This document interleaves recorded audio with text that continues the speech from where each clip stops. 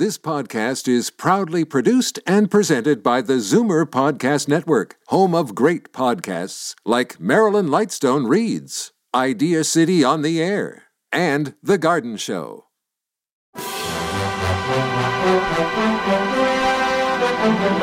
It's Zoomer Radio's Theater of the Mind with Frank Proctor. Open your mind as we fill your head with amazing thrills, chills, and laughs.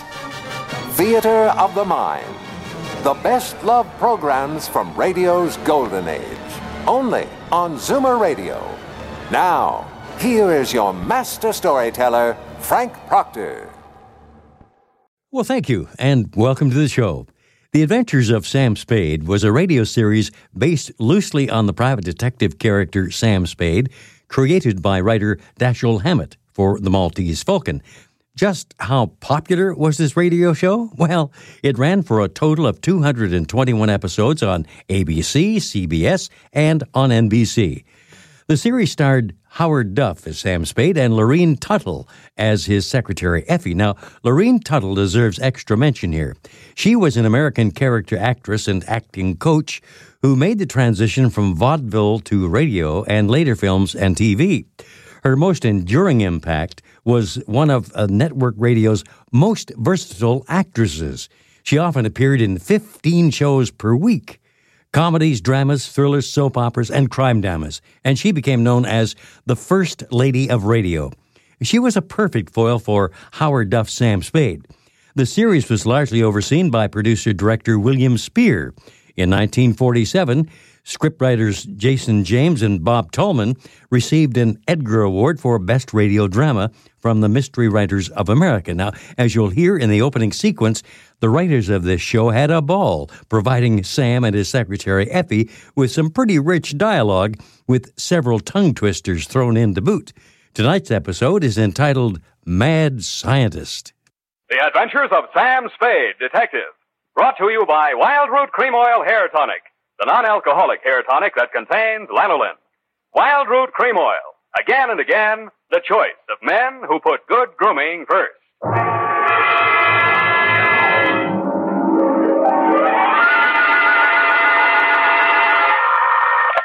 Sam Spade Detective Agency. This is Mad Scientific Detective number 137596.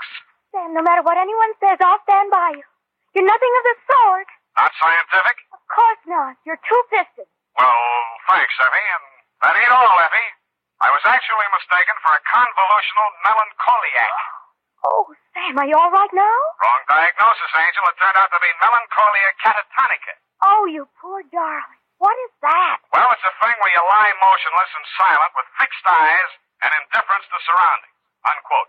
Sam, what happened to you? What hospital are you in?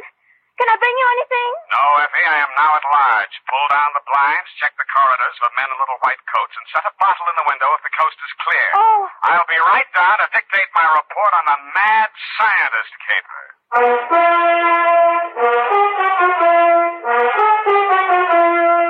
Dashiell Hammett, America's leading detective fiction writer and creator of Sam Spade, the hard-boiled private eye, and William Spier, radio's outstanding producer-director of mystery and crime drama, join their talent to make your hair stand on end with the adventures of Sam Spade. Presented by the makers of Wild Root Cream Oil for the hair. And now, with Howard Duff starring as Spade, Wild Root brings to the air the greatest private detective of them all in the adventures of Sam Spade.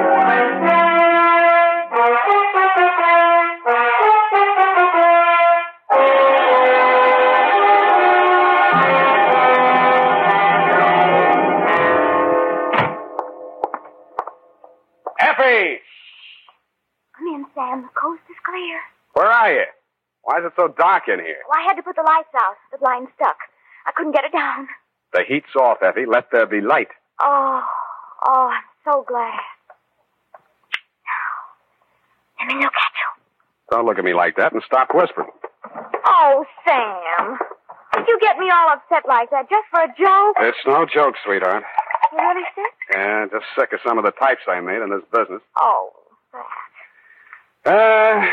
Date, July 25, 1948, to Detective Lieutenant Dundee, Homicide Detail, San Francisco Police, from Samuel Spade, license number 137596. Subject, the mad scientist caper. I worry so. Dear Dundee, he looked like a mad scientist, and that's exactly what he was. His eyes had a wild gleam in them, his hair was a wild tangle, and he was wearing a wild assortment of clothing that looked as if they'd been slept in shifts. He leaned across the desk at me and said, They have stolen my secret formula. They have?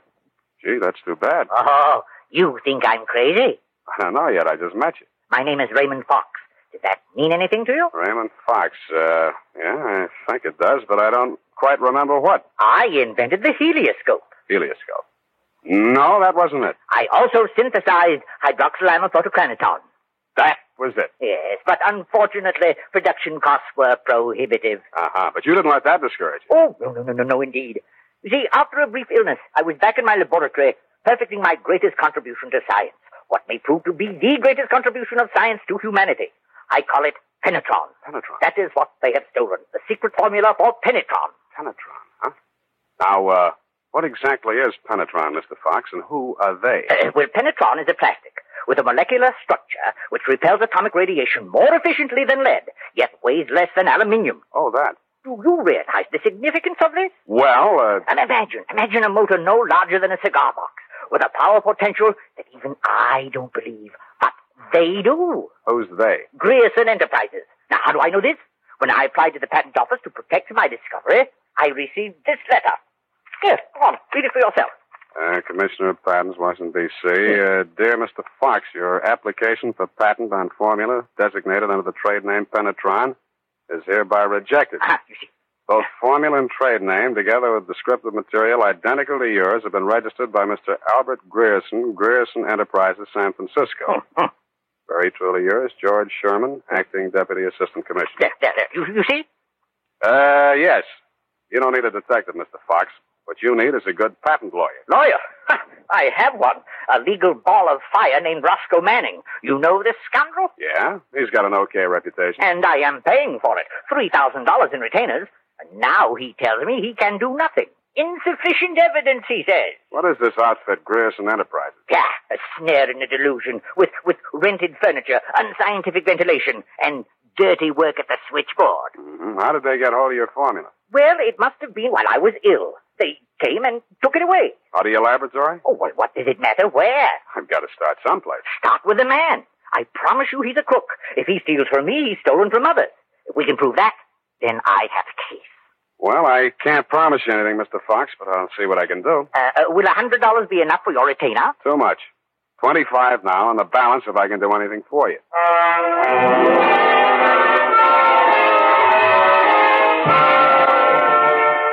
I doubted if I could even earn the 25, but if he wanted to gamble, it was okay with me. The offices of Grierson Enterprises were pretty much as he described them. A beautiful front, especially at the switchboard. Grierson Enterprises, good afternoon. No, Mr. Grierson's out of town. No, I don't know when to expect it. I'll be right with you. That's good news. Grierson Enterprises? No, he is not. No, I do not, and he doesn't want to talk to you in any case, Mr. Manning. Oh, if it would just stop. Can't you shut it off? I might as well. Nobody seems to believe me anyway. You aren't looking for him, too, I hope. Oh, please, just tell me you're selling magazines or collecting salvage or just anything. My card.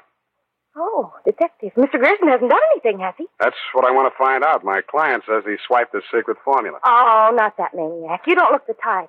You know he's mad, don't you? Maybe yes, maybe no. Personally, I'm crazy about money. Mad money, pin money, or dirty money. Your employer didn't happen to leave any lying around, did he? No, but he has a charge account at a bar downstairs in the building, and it's nearly 5 o'clock. Could you cross-examine me there? I thanked her as gallantly as I could under the circumstances. She said, "Wait here, I won't be a minute." And while she was gone, I made a quick frisk of the office. The file cabinet was empty. Grierson's desk contained nothing but 2 unsharpened pencils, tobacco crumbs, a rubber band, some rusty paper clips, an old gas bill, a glass ampule, broken, labeled sodium denadrine for intravenous injection, and a business card from one Roscoe Manning, attorney at law. I stuck the card in my pocket, went back to the switchboard, and in less time than it takes to tell, I was calling her Lois, and she was calling me Sam over cocktails for two. That's all I know about it. I didn't think anything about his taking his correspondence out of the files. He often took work home with him. Mm-hmm. When was the last time you saw him? Oh, it's been nearly 6 weeks. You haven't heard from him in all that time? He was with Mr. Fox just before he left. They had a terrible quarrel. But then Mr. Grayson managed to get him calmed down, and they left the office together. And that's the last time you saw Grayson, huh? Yes, and it's all very strange. What did that maniac tell you? That Grayson swiped his invention. Do you believe that? I didn't even believe in the invention. Now I'm beginning to think it was worth stealing. Oh, Mr. Grayson wouldn't. He's a brilliant man, you know. What else has he invented? Well, I don't know. He always had a lot of projects, but of course he never took me into his confidence. Just exactly what is your job? Oh, it's quite simple, really. I just tell people he isn't in. Yeah, look, sweetheart, you really mean to tell me it never occurred to you that there might be something slightly fishy about Grayson Enterprises? I know. Why should it? Because there's a smell of red herring up there. It's in the air. You mean Mr. Grayson's a crook? Well, what does that make me? Worry that out on his time. Drink up.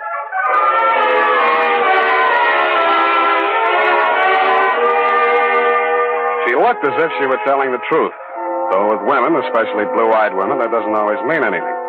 If she had anything more to tell, she obviously wasn't ready yet to tell it. I asked her to come up and listen to my Herb Jeffries records. She said my apartment needed a woman's touch. I handed her a broom. She hit me on the head with it and left. And so to bed. Up the Times and phoned my client. He wasn't in. Then I phoned a guy I know who sometimes knows about things and asked him what sodium denadrine was. He said it was a sedative and or a truth serum, a mental-type drug. I wondered what Grierson had been using it for during office hours. I also wondered what else he'd been spending money for. I phoned another guy who knows about other things, and he called me back with the name of Grierson's bank, Golden Gate Trust. An hour later, to my surprise, I actually had something to go on. Because in the past 6 weeks, checks totaling $50,000 had been deposited at Grierson's account, all drawn on the Citrus Exchange Bank of San Anselmo, and all bearing the signature of one Carl Birdwell, M.D. He wasn't hard to find. It was a big place in the outskirts, and the sign on the gate said Mary F. Hotchkiss Hospital for the Mentally Deranged. Dr. Birdwell's cottage was one of 5 without bars on the window. He was spraying his roses. That's cystodectomy of Dr. Kobler's. How are those convulsions? Coordination all right? Can't complain. Got the use of your fingers back? Good. Pick up those shears. I want all those ragged edges. Cut off the hedges. Well, why don't you hire a gardener? Or did those checks to Grierson use up all your ready cash? Eh? Oh, I thought you were the cystodectomy. Good Lord, you're that convolutional melancholiac. You're not allowed out on the grounds. Guard! Guard! Now, wait a minute, Doctor. This one acting up? Take him back. I sent for the cystodectomy. This is the wrong man. You're crazy. Come on. Let go of me. I'm not a patient here. I'm a detective. Yeah, and I'm Sherlock Holmes. Come on, now back to the violent war. Come on, lay off. I got an office in San Francisco. I can prove it. 137596. Okay, Dr. Watson, but come on, come on.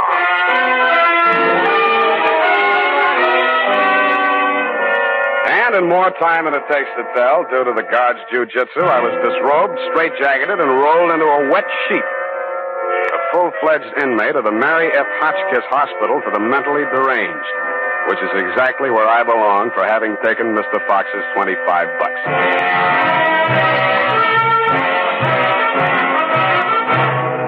The makers of Wild Root Cream Oil are presenting the weekly Sunday adventure of Dashiell Hammett's famous private detective, Sam Spade.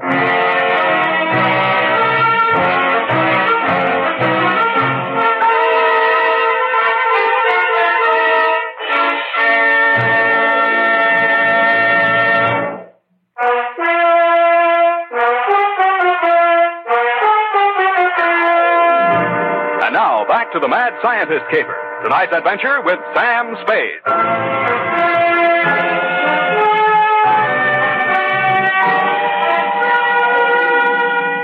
I have been shot, stabbed, slashed, pistol whipped, and sapped into unconsciousness.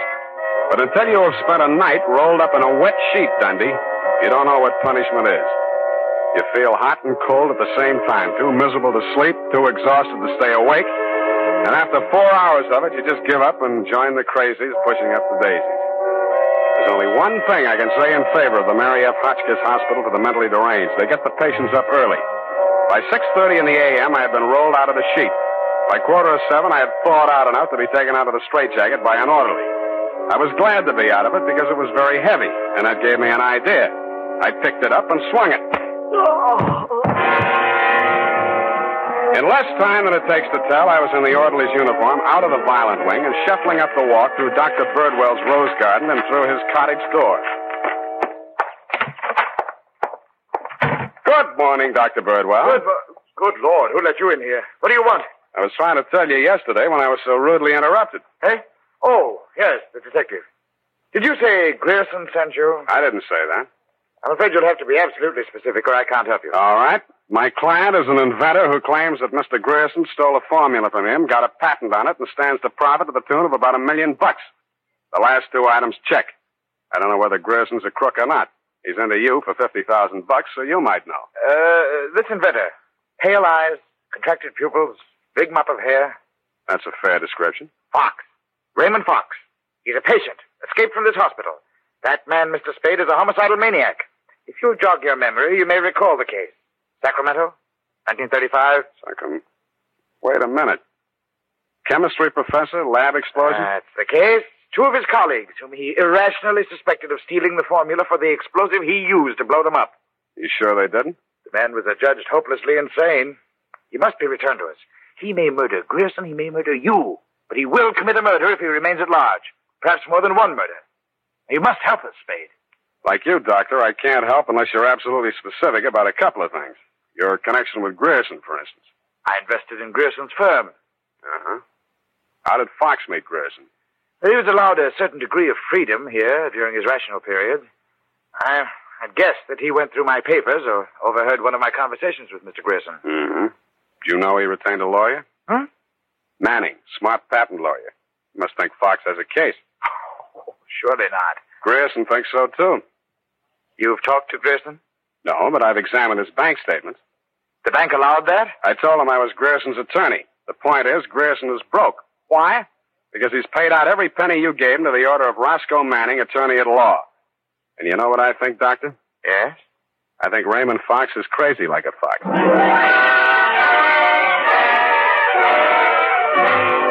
I had the same idea about Dr. Birdwell, but I didn't say so. I didn't feel up to spending another night in a wet sheet. I also didn't feel up to the interview that was awaiting me outside the gates. A limousine, only a little longer than a hearse, was standing at the curb.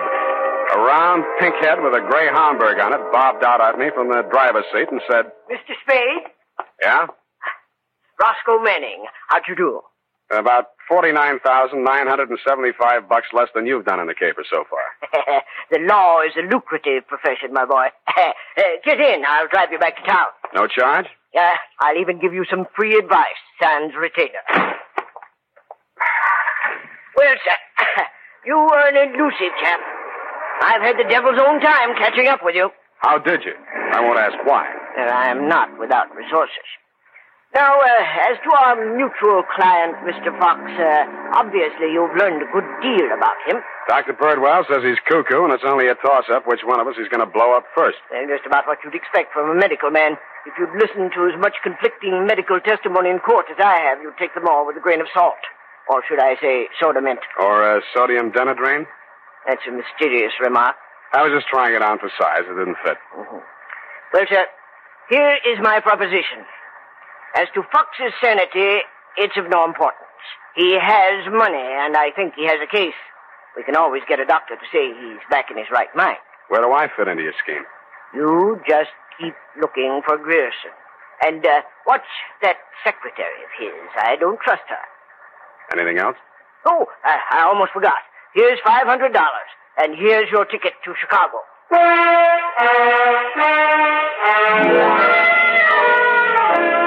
I don't know why, but somehow I got the impression that Mr. Manning was trying to get rid of me. He should have used that ticket to Chicago himself. We stopped at Sausalito for breakfast, and the condemned man ate a hearty meal. We drove the last mile through the Marina District and pulled up in front of his house. Well, sir, have a nice trip. Or take the car, Mr. Spade. I'll pick it up at the depot. Goodbye. It's been charming. Goodbye. He backed across the sidewalk, waving, and I waved back. Then he went up 3 steps, put a key in his door, and opened it. didn't do much damage to the house, but all the king's horses and all the king's men couldn't put Roscoe Manning back together again. I got out of the car and just made it up the steps when it happened again. I hated the look, but I did. Where the limousine had been parked with me in it was a smoking heap of scrap metal. I then headed for the nearest phone booth and, pausing only to inspect it for mines and booby traps, dialed the number of Grierson Enterprises.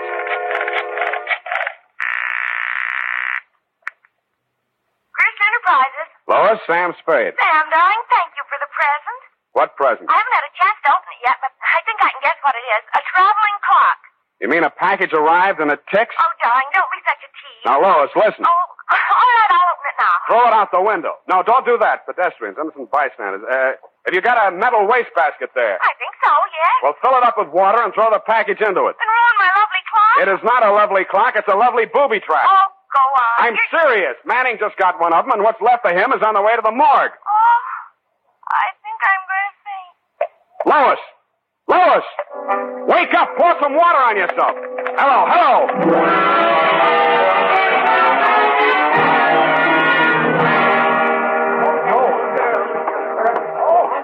Let me through here. Come on, let me through. Lois. Oh, you're okay. Glad of that. All right, she's all right now, you people. Come on, get out of here. She's all right. Come on, get up. You're not hurt. What happened? It exploded in the water. At least you had sense enough to do what I told you to. Oh, this is a new dress. Now look at it. It looks fine here. Put this coat around you. I don't think that was a very funny joke, Sam. Neither do I. Now, try and forget your clothes for a minute. And try and answer a few questions for me. There isn't much time. Sam, what is it? I want you to be very sure of this, Lois. Try and remember accurately. How many people has Grierson seen since he opened this office? Well, not very many. It was hardly ever in. It's strange. Now that I think of it, I can only remember two. Mr. Manning and that mad scientist man, Mr. Fox. Yeah, did you hear any of the conversation between Grierson and Fox? He just screamed at Mr. Grierson about how his invention had been stolen from him. Then it sounded as if they scuffled, and all of a sudden Mr. Fox calmed down. Mm-hmm. When he came out, his eyes looked funny, as if he'd been hypnotized. Yeah. What does Grierson look like? Oh, he must have been quite handsome at one time. He's sort of like Gregory Peck with a mustache, only fatter and balder and older. Mm-hmm. I wouldn't have put it exactly like that, but I can see what you mean. But you've never seen him. Don't make book on it, but I think I have.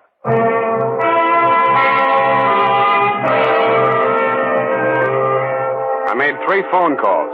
One to a crime reporter I don't like very well, giving him a false story on the death of Lois, Grierson's secretary. Another to my client, the mad scientist, alias Raymond Fox. And one to Dr. Birdwell. Then I went to my apartment and waited. My client arrived 5 minutes before the doctor.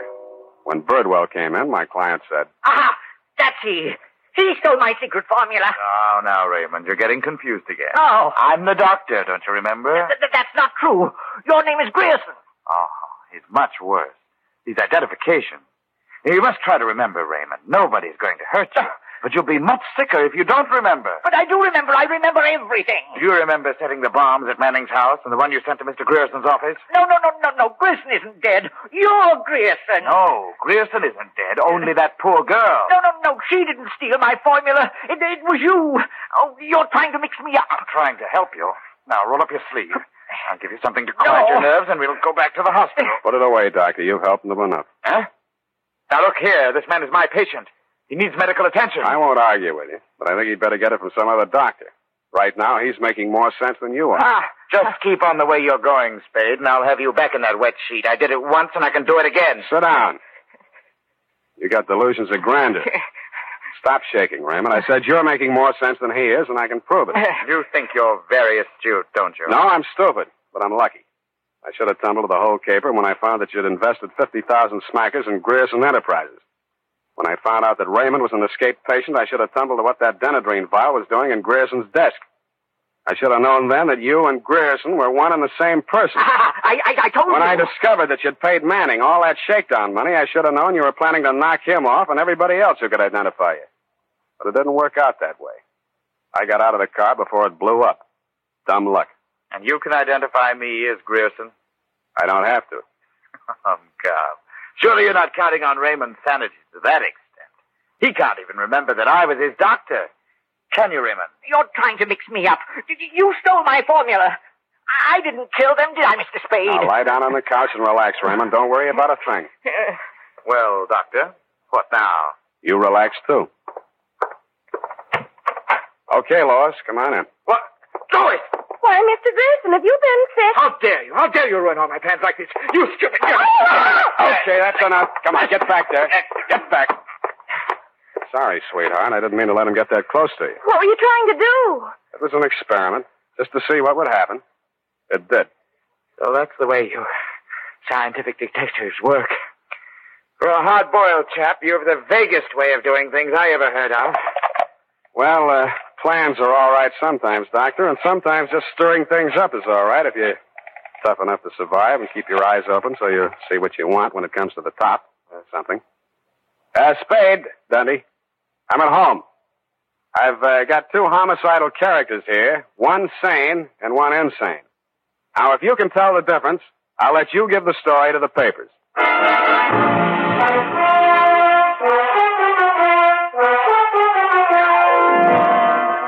And that, Lieutenant D, is the crop. You picked the wrong one. Figures. It's as simple as this. Raymond Fox was the loony, but Birdwell, alias Grierson, conceived and executed the whole scheme, including the explosions. Don't worry about Fox. He's now back at the hospital working on a new secret formula. I don't know what it is, but it might be an anti-truth serum, because that's how Birdwell got the Penetron formula, by using truth serum on the mad scientist to make him talk. Anyway you figure it, he's crazy like a fox. His enemies are all dead or on their way, and he's as snug as a rug in a bug house. Period. End of Looney Tune. Well, of all... Well, just imagine. Well, it takes all sorts to make a world, I guess. Well, I guess you never spoke a truer word, Effie, but don't forget a stitch in time saves 9. Don't feel too badly about it, Sam. Better late than never. You took the words right out of the horse's mouth, but it's later than you think, Angel. Type that up, Angel, and while you're at it, see if you can think up a way to teach an old dog new tricks.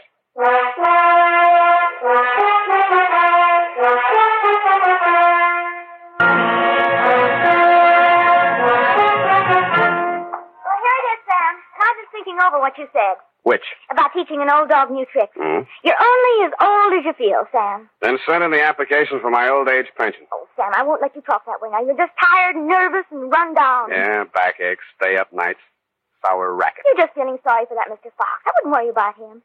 As you pointed out, he's safer where he is for all concerned. Mm-hmm. And after all, necessity is the mother of invention. What's that got to do with anything? Well, he's an inventor, isn't he? Oh, that. You see? All's well that ends well. Good night, Sam. Good night, Pollyanna. Pollyanna. Oh, she's a glad girl. Oh, no, Sam, that's Shakespeare, that old... You know best. All ashore that's going ashore. Good night, sweetheart.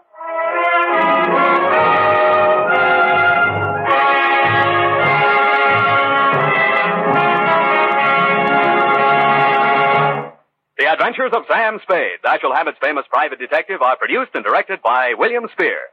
Sam Spade is played by Howard Duff. Lorene Tuttle is Effie. The Adventures of Sam Spade are written for radio by Bob Tallman and Gil Dowd, with musical direction by Lud Gluskin. Gil Dowd directed tonight's broadcast in William Spear's absence. Join us again next Sunday for another adventure with Sam Spade. Brought to you by Wild Root Cream Oil, again and again, the choice of men who put good grooming first. Stay tuned for The Jack Benny Show next on Theater of the Mind. Time now for The Jack Benny Show. Tonight's show will continue the running gag that the writers used, Mary reading one of her poems to a less than sympathetic Jack Benny. J-E-L-L-O. The Jell-O program starring Jack Benny with Mary Livingston, Phil Harris, Dennis Day, and yours truly, Don Wilson. The orchestra opens the program with It's a Whole New Thing.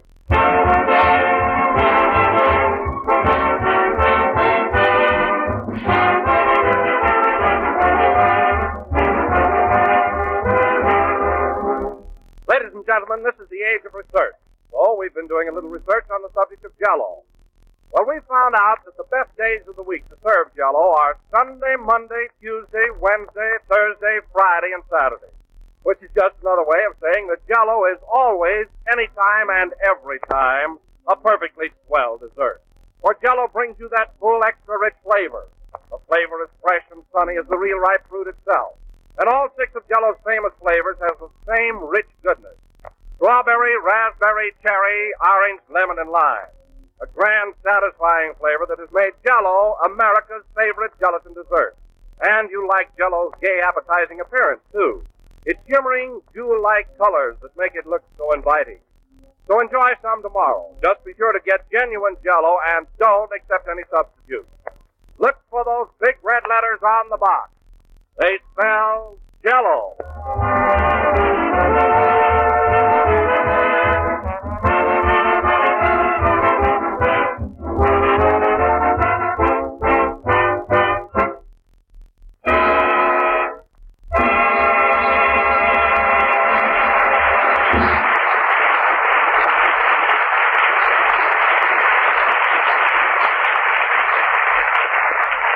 It's a whole new thing played by Phil Harris and his orchestra. And now, ladies and gentlemen, once again we bring you our master of ceremonies. That bubbling personality, that effervescent comedian, that fizz, Jack Benny.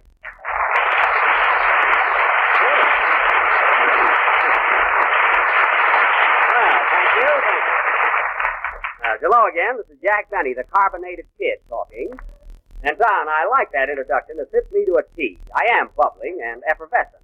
The fizz you can have back. Well, Jack, let me explain. When I called you a fizz, it was really a compliment. I meant you were physical. Mm-hmm. You know, fizz for short. I understand, Don, perfectly. In other words, if you called me a mug, you really mean I was magnificent. Is that it? Exactly. Well, Don, if you think I fell for that, you're a fathead, and that's short for your whole body.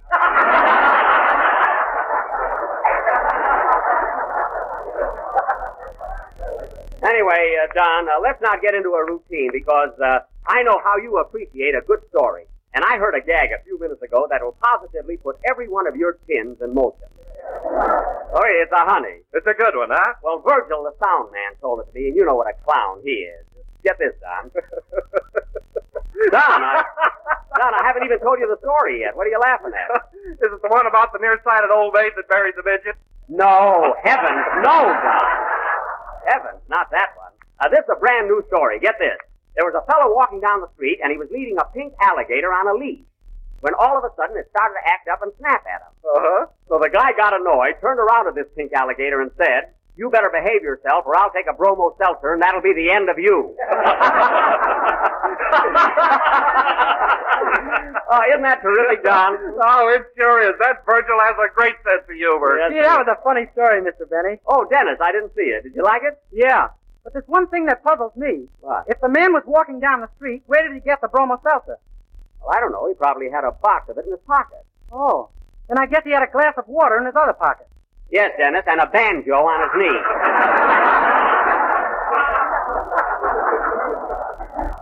Now, don't worry about it. Say, you're here kind of early tonight, Dennis. Where's your mother? She's across the street in the bowling alley. In the bowling alley? Well, with her legs, you better watch out. Anyway, Dennis, I'm glad you're here on time tonight. Now, try and make a habit of it. You know, Jack, I can't get over that story you told me. It's silly, but I get a great kick out of it. Isn't it ridiculous? Oh, hello, Mary. Hello, Jack. What's so funny? Mary, I must tell you. Did you hear the story about the fellow that was walking down the street leading a pink alligator on a leash? Is that the one where the man said, "I'll take a bromo seltzer and that'll be the end of you"? Yes. No, tell it to me. Well, this guy was... Wait, you just told me the answer. I thought you said you never heard it. Oh, stop, Jack. That's one of the oldest jokes in the world. Mary, jokes happen to be my business. And if that was the oldest joke in the world, I'd be the first one to know it. Should I let him have it, folks? Never mind. Do me a favor, will you, Mary? Go out and come back in again. Well, gee, Jack, as long as you're telling jokes, why don't you tell a good one?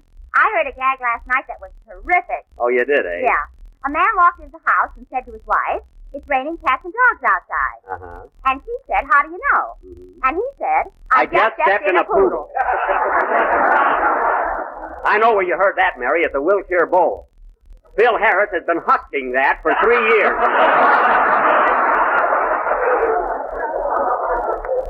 That's his theme joke.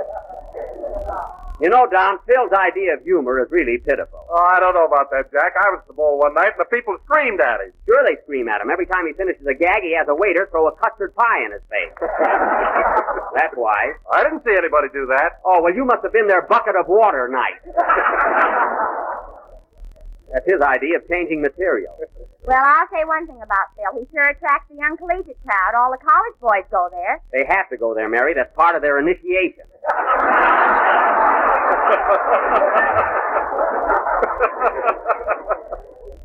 Before they can join a fraternity, they have to either listen to Harris or sleep all night in a graveyard.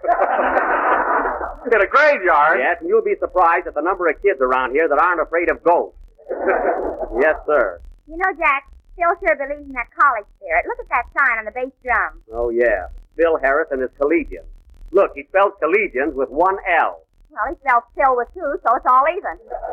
You know, Mary, sometimes I think that Phil... Jiggers, here he comes now. Oh, Jiggers. Now, hello, Phil. Hiya, Jackson. What's going on? Well, to tell the truth, Phil, for the last 5 minutes, we've been talking about you. Well, a little build-up ain't never hurt nobody. No, Phil, and never done you no good, either. Your grammar is worse than Abe Lyman's, and he never got beyond block.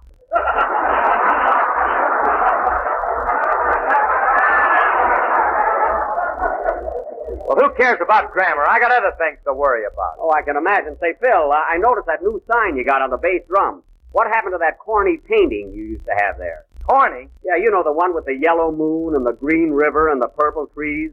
Remember that one, Mary? Yeah, he used to call it Gypsy Doodle by Rembrandt. That's the one. Whatever happened to that painting, Phil? I sold it to the Metropolitan Museum in New York. You mean the Museum of Fine Art? I don't know what they got there, but that's the joint that bought it. Phil, are you crazy? Crazy nothing. Someday that picture will be hanging in Paris, right next to the Mona Lulu.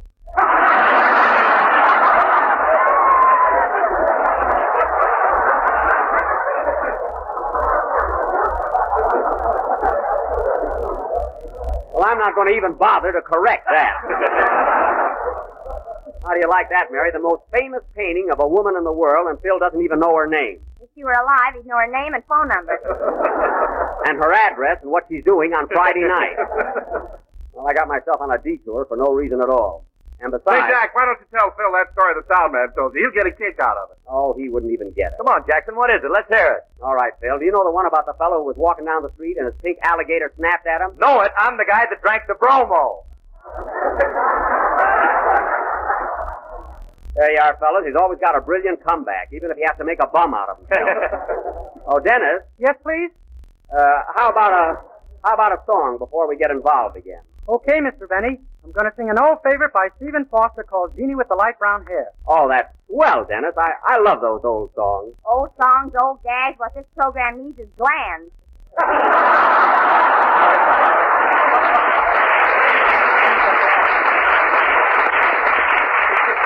Mary, you just attend to your own little knitting. I'll handle the show. Sing, Dennis. The guy that drank the bromo.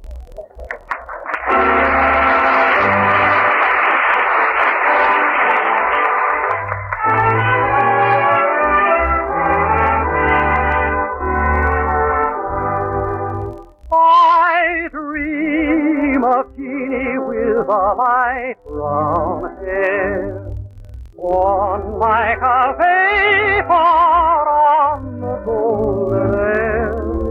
I see her tripping where the bright spring plays, happy as a daisy along her way. Many are the wild notes a merry voice would call. Many are the blithe birds that warble them all. Oh, I dream of Jeannie with the light brown hair, floating like a vapor on the soft summer air.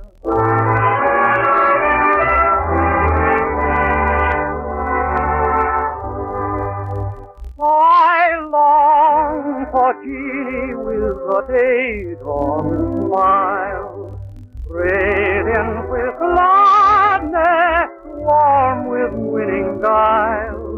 I hear her melodies, a tune for love, warm as a sunlight from heaven above. Many are the fond notes a merry voice would call, echoed by the birds in the grove, o'er and o'er.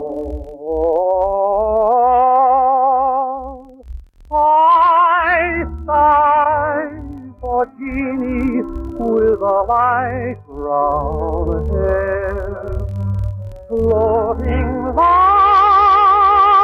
a vapor on the soft summer air. On the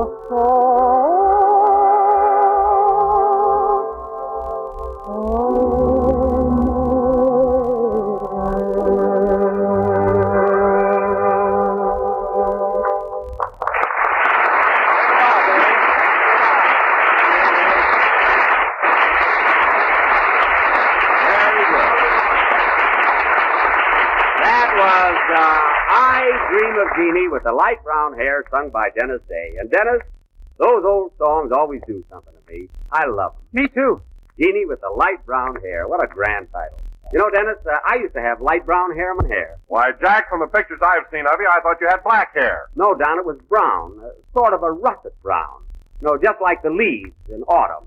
Well, rake 'em up and let's get on with the show.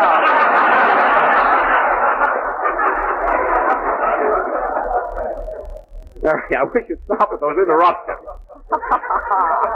Anyway, Dennis, I noticed another thing. Your singing seems to improve every week. You're gaining poise and confidence. Well, thanks, Mr. Benny. Just think, this is your 7th week on my program. 7 weeks.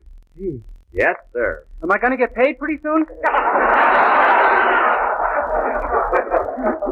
Pretty soon, Dennis.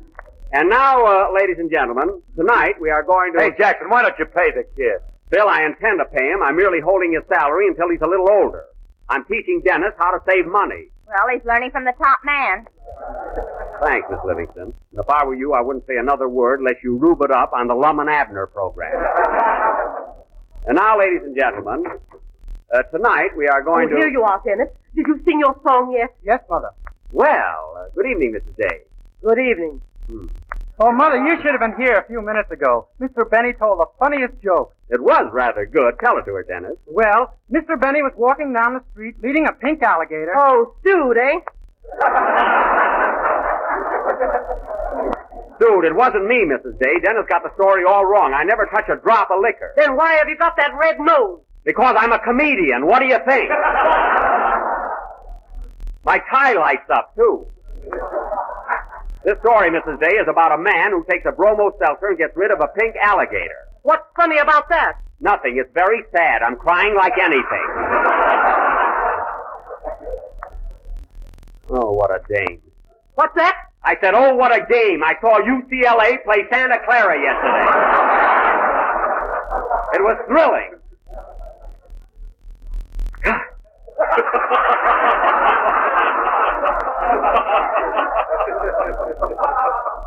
And now, ladies and gentlemen, if you will please forgive my outburst, as I started to announce, tonight we are going to offer an original little playlet all about Thanksgiving, written especially for the occasion by Mary Livingston.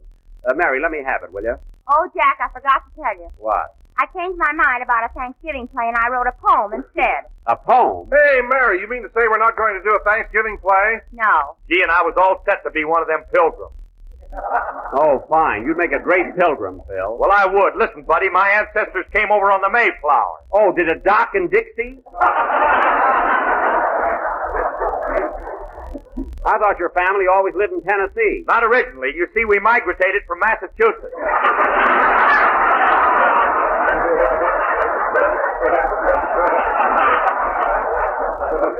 Migrated? You don't by any chance mean you migrated? All right, we moved. Forget it. Migrated. You hear that, Mary? Yeah, he put in an extra syllable in it. You're not palooling. Ladies and gentlemen, before we get out of the mood, let me say a few words about Jalelo. Jalelo? It is economical, easy to make, and comes in 6 delicious flavors. So look for the big red letters on the barack. Thanks, Don. You surveyed the day. And now, ladies and gentlemen, as we have no Thanksgiving play... Mary Livingston's going to read a Thanksgiving poem. Oh, no, nothing doing. Oh, gee, it's swell, Jack. I don't care. You're not going to read it. Jack, Benny, you let me read this poem or I won't buy my Christmas card from you this year.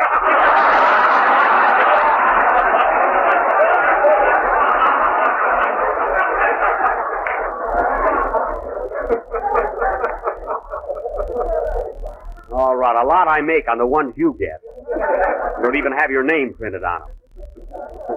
Now go ahead with your poem. Okay. What's the title of it? The title is Thanksgiving. You're a little mixed up, aren't you, kid?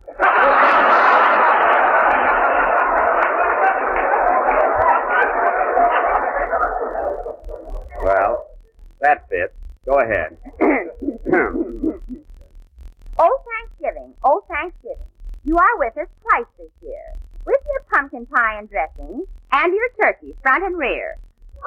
That's the part I always get. The Pilgrims planned in days of yore that you'd come once, not anymore. But now you are a double feature, and we don't know which day to greet you.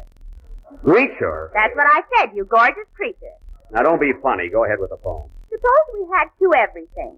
2 New Year's Eves to laugh and sing. 2 Christmases, 2 Labor Days, and 2 Jack Bennies with 2 toupees.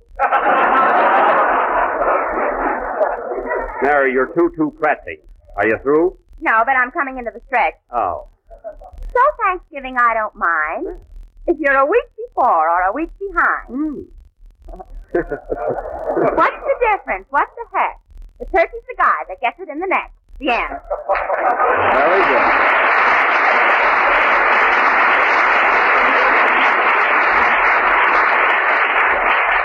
Mary, that was silly, but you came through with flying colors. And now, Phil, how about a number to kind of break things up here? Okay, Jackson, what do you want us to play? Anything special? Well? You name it and we'll play it. All right, how about that number you rehearsed all morning? You know, the only one you can possibly play. Oh, okay. Hit it, boys. He asked for request yet. Hold it a minute, Phil. Come in. Mr. Benny? Yes? Are you a little mixed up on account of the 2 Thanksgivings this year? Yes, I am. Why? I was in a fog when we only had one. Goodbye. He's not kidding, folks. He's got his shoes on backwards. Play, Phil.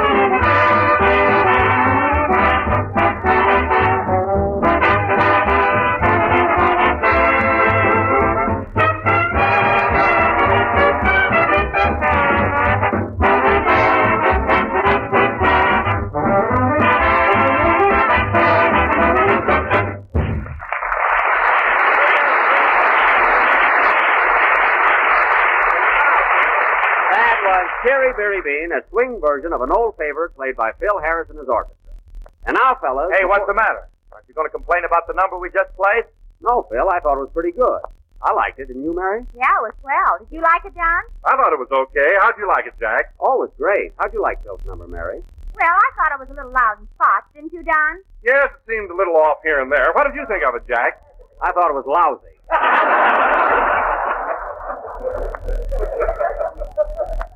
And now, fellas... Hey, what is this, a rib? Yes, Bill, we were just kidding. I thought your number sounded exceptionally good. Didn't you, Mary? Feel me out. I'm tired.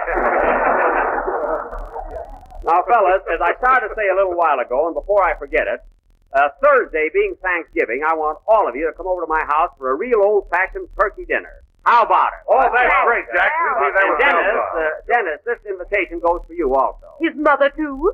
Yes, Mrs. Day, my party wouldn't be complete without you. You don't sound very sincere about it. Well, what do you want me to do, send you a mash note?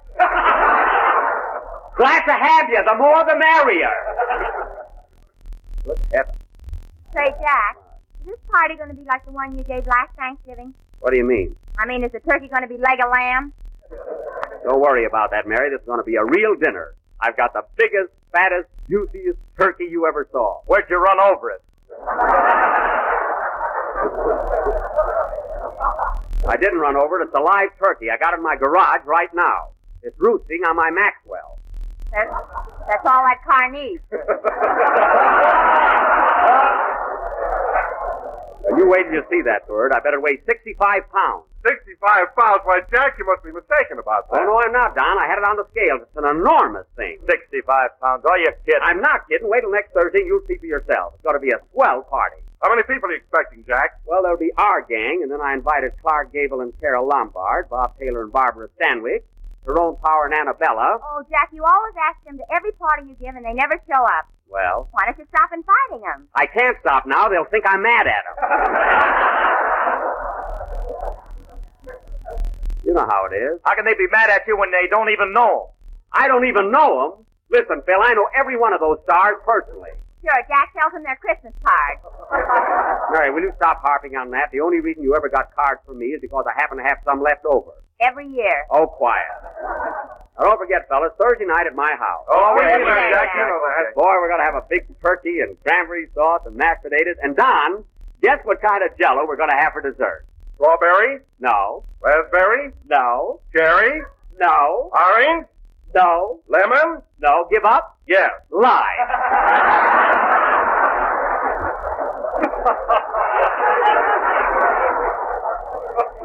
You see, Don, you almost had it. There's a kindergarten commercial if I ever heard one. Never mind, that's what we're going to have. Now, look, kids, if I don't see you again before Thanksgiving, be sure and be at my house by 7 o'clock sharp. And don't eat a big lunch so you'll really enjoy the turkey. I'll take it. Hello? Hello, Mr. Benny, this is Rochester. All right, what do you want? Well, boss, I just heard you talking about a big Thanksgiving party Thursday night. That's my night off. I'm sorry, Rochester, but you'll have to work. You can take a day off some other time. I can get my twin brother to take my place. I don't want your twin brother. Well, he looks just like me. I don't care if he did. I want you to be at my house on Thursday night. How about me in spirit and my brother in person? Rochester, don't try any tricks. I can tell the difference between you and your twin brother. That's more than this gal can.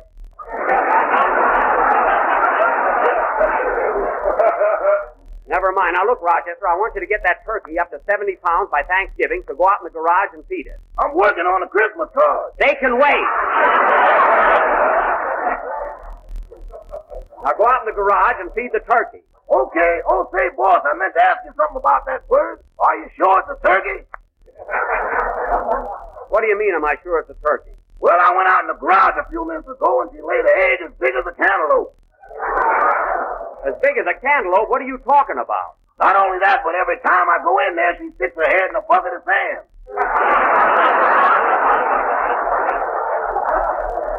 What? Boss, you bought an ostrich. I bought an ostrich? That's right. She just ate the headlights off your car.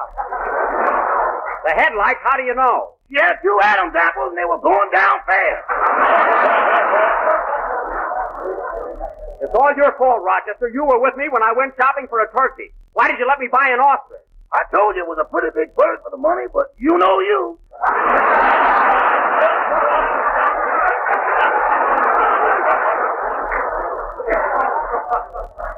Well, I guess there's nothing we can do about it now. Isn't that awful? I got a polar bear in the guest room and an ostrich in the garage. And mice in the pantry. Let's move out.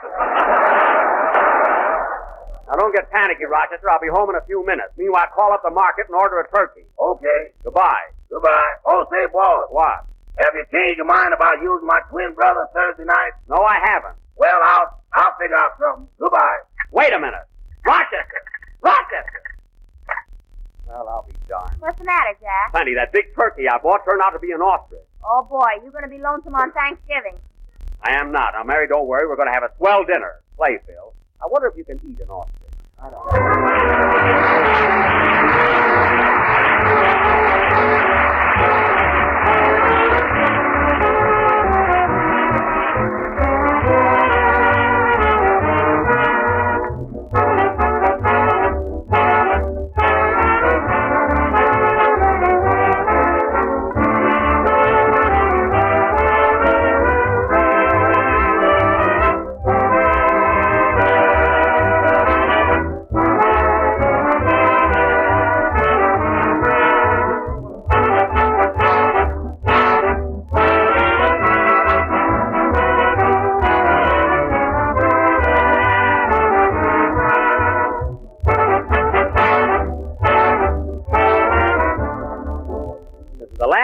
of the 7th program in the current Jell-O series, and we will be with you again next Sunday night at the same time. Now, don't forget, Mary, next Thursday night at my house for a real Thanksgiving dinner. Count me out, Jack. Now, wait a minute. I'm not going to serve that ostrich. I'm going to have a turkey. Oh, you are, eh? Yes. Well, if I find a headlight in the dressing, watch out. Oh, don't worry. Good night, folks, and a happy Thanksgiving.